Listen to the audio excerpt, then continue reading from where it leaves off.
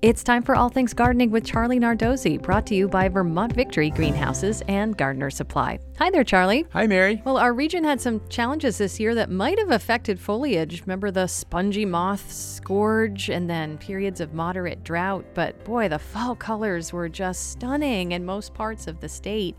And most of those leaves are on the ground now.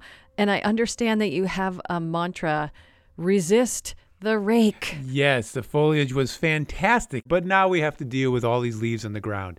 And most people will either rake them up and bag them and ship them off to a local recycling center.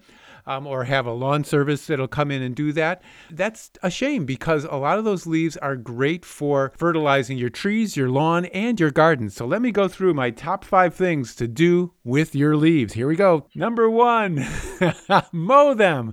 If you just have a light layer of leaves on the top of your lawn, just run your mower over them. Chop them up, leave them there. It might look a little messy for a week or so, but eventually everything is going to decompose. The earthworms will eat them up, and they'll just disappear and become food for the lawn and for the trees.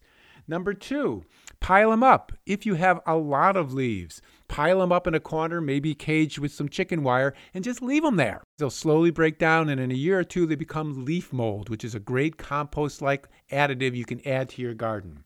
Number 3, chop them up and collect them, but then spread them on your annual flower gardens and your vegetable gardens. That will protect that soil from eroding during the winter and protect all those vital soil microbes that are there as well. And eventually it breaks down and becomes food for your plants for next year too. Number 4, add them to your kitchen scrap compost. You're going to want to add some dry brown materials, and there's nothing better than some chopped up leaves. So as you add your kitchen scraps that tend to be green and kind of wet and moist, add a handful or so of these leaves. So have a couple bags on hand there, and you can just do it all winter long. By the spring, you can mix it all up, and you're going to have a real nice compost by next summer sometime. And finally, number 5, protect your plants.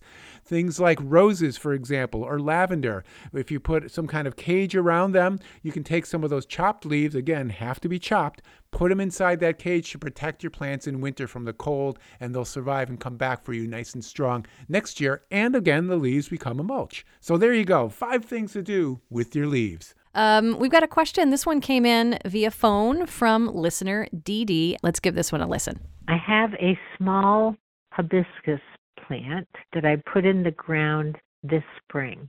Here we are in Vermont. To winterize it, do I have to dig it up and bring it inside, or is there something I can do and leave it in the ground? Yes, so hibiscus is a great plant to have in the landscape. There are 2 different types, so it's not clear which one you're actually referring to. But if it's the hardy hibiscus, the one that grows up from the ground every spring and then dies back to the ground, you really don't have to do anything with that to get it to overwinter in our climate. It'll come back pretty reliably each year. If, however, it's the tropical hibiscus, those are not hardy here. So you do have to bring those in and protect them. So what I would suggest doing is if you haven't put it in a pot already, do so. Put it in a pot.